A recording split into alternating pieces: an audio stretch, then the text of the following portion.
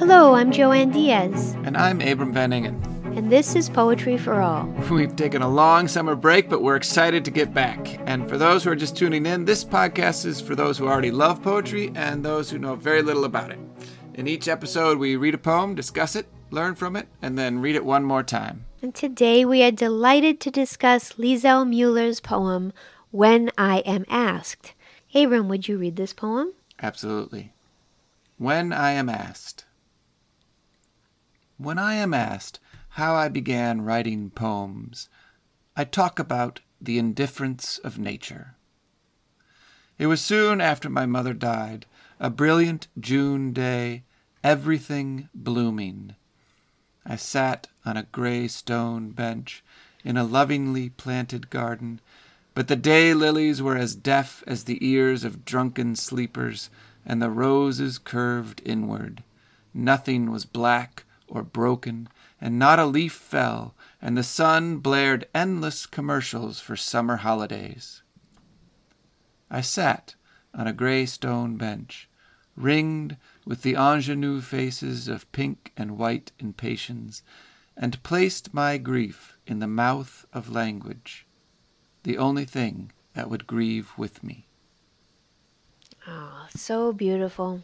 Abram, what draws you to this poem, or what made you want to discuss it today? So I've always loved Liesl Mueller. I mean, I think one of the things I love about her poetry is just how accessible it is. When I teach poetry, sometimes people have this notion that it's inherently difficult, this puzzle that has to be solved. It's going to be impossible to understand. And then you read a poem like this by Mueller and you think, oh, that's poetry? Oh, I get that.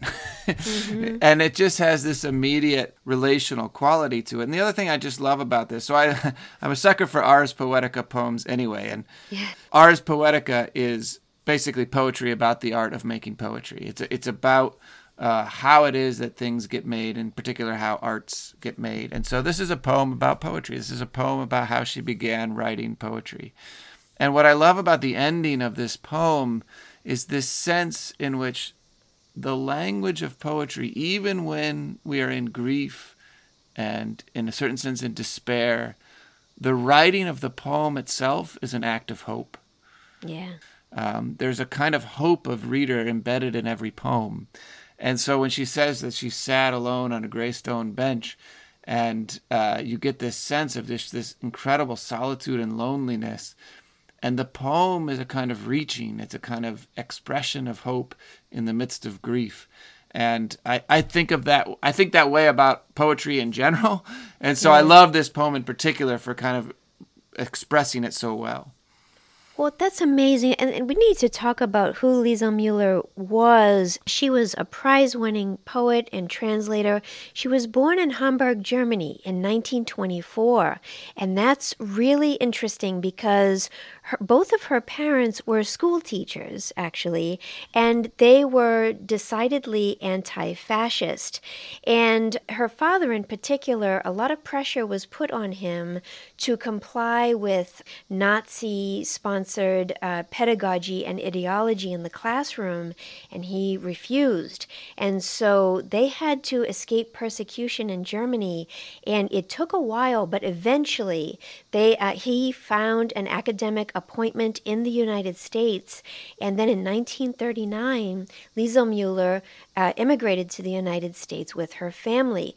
For her to find herself as an adolescent in America, not knowing English, having to learn it quickly, and then live here through World War II, and then become one of America's most celebrated poets. It's really astonishing, right? She won the Pulitzer Prize, the Ruth Lilly Prize, National Endowment for the Arts Fellowship, National Book Award. Very prolific poet, and always engaged with history, not as just something as in the past, but something that is always evolving, something we're always looking back to in order to understand our present moment. And for me, that has some bearing on the reading of this poem. Yeah, she says in another poem about history and its impacts on us, she says, she's got this incredible line, My country, meaning Germany, my country was struck by history more deadly than earthquakes or hurricanes. Wow. And so, yeah, history, memory, family, these are all really important and recurring themes in a lot of her poetry. And she didn't start writing poetry really seriously until her mother died. Sometimes we say don't associate every poem with the author. Sometimes they're a speaker, they're putting on a persona. But this is very clearly an autobiographical poem, which she talked about in other contexts as well. This is quite real that she began writing poetry in response to her mother's death. And she published her first book of poetry when she was 41 years old. Well, maybe we could look at what she's doing with this poem to see what makes it just feel so just deeply moving. Well, one of the things to notice about poetry is the title. Titles really matter.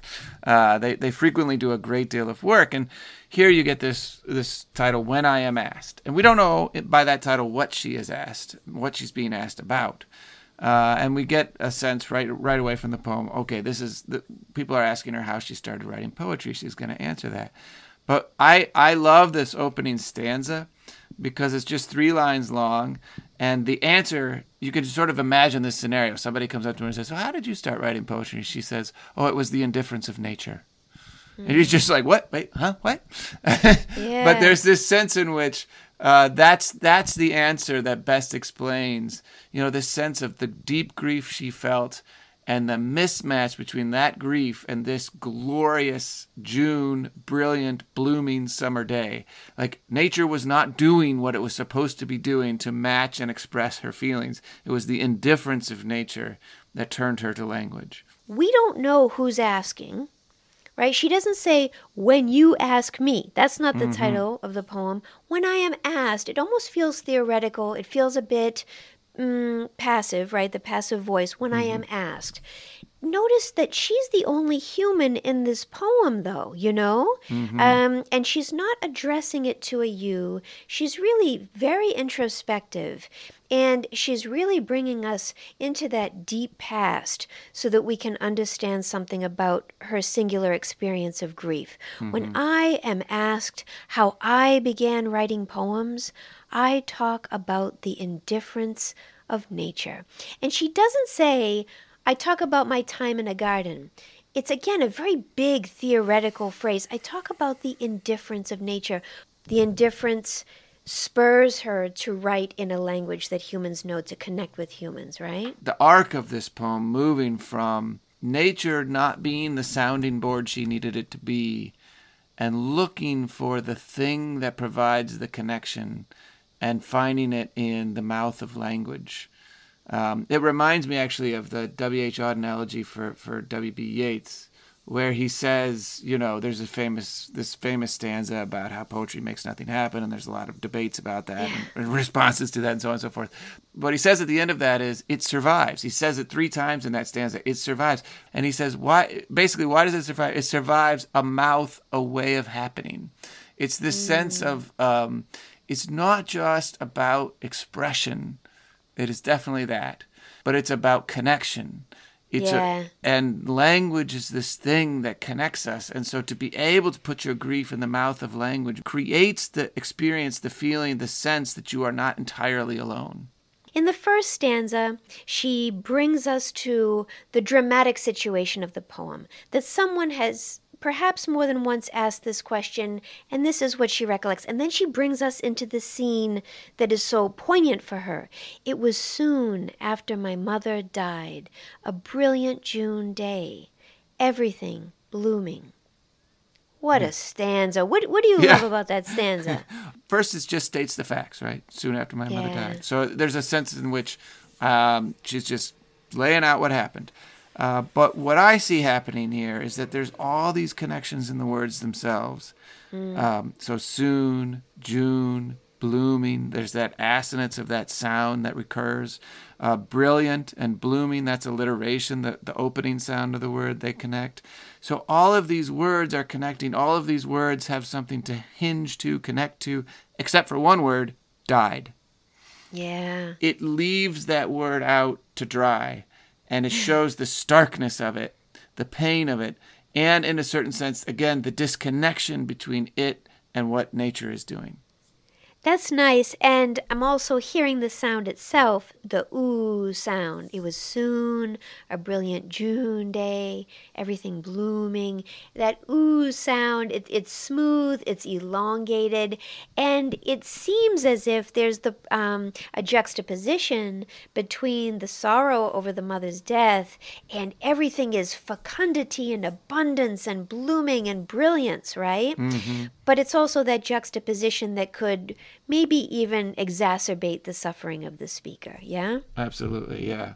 So then we come to the third stanza, and it says, I sat on a gray stone bench in a lovingly planted garden, but the daylilies were as deaf as the ears of drunken sleepers, and the roses curved inward. Nothing was black or broken, and not a leaf fell, and the sun blared endless commercials for summer holidays. There's something witty about those Yeah. endless commercials, isn't there? Somebody once described her poetry as witty and full of humor, but with an underlying sadness. Oh, absolutely. That's a perfect description of her tone. Yes, but that her poems can embrace both at the same time. And that she can do it in just a few stanzas. It's so meaningful. Let's look at what she does here. I sat on a gray stone bench. Notice how many words in her poem are monosyllables, or maybe 2 syllables at most, right? Mm-hmm. I sat on a gray stone bench.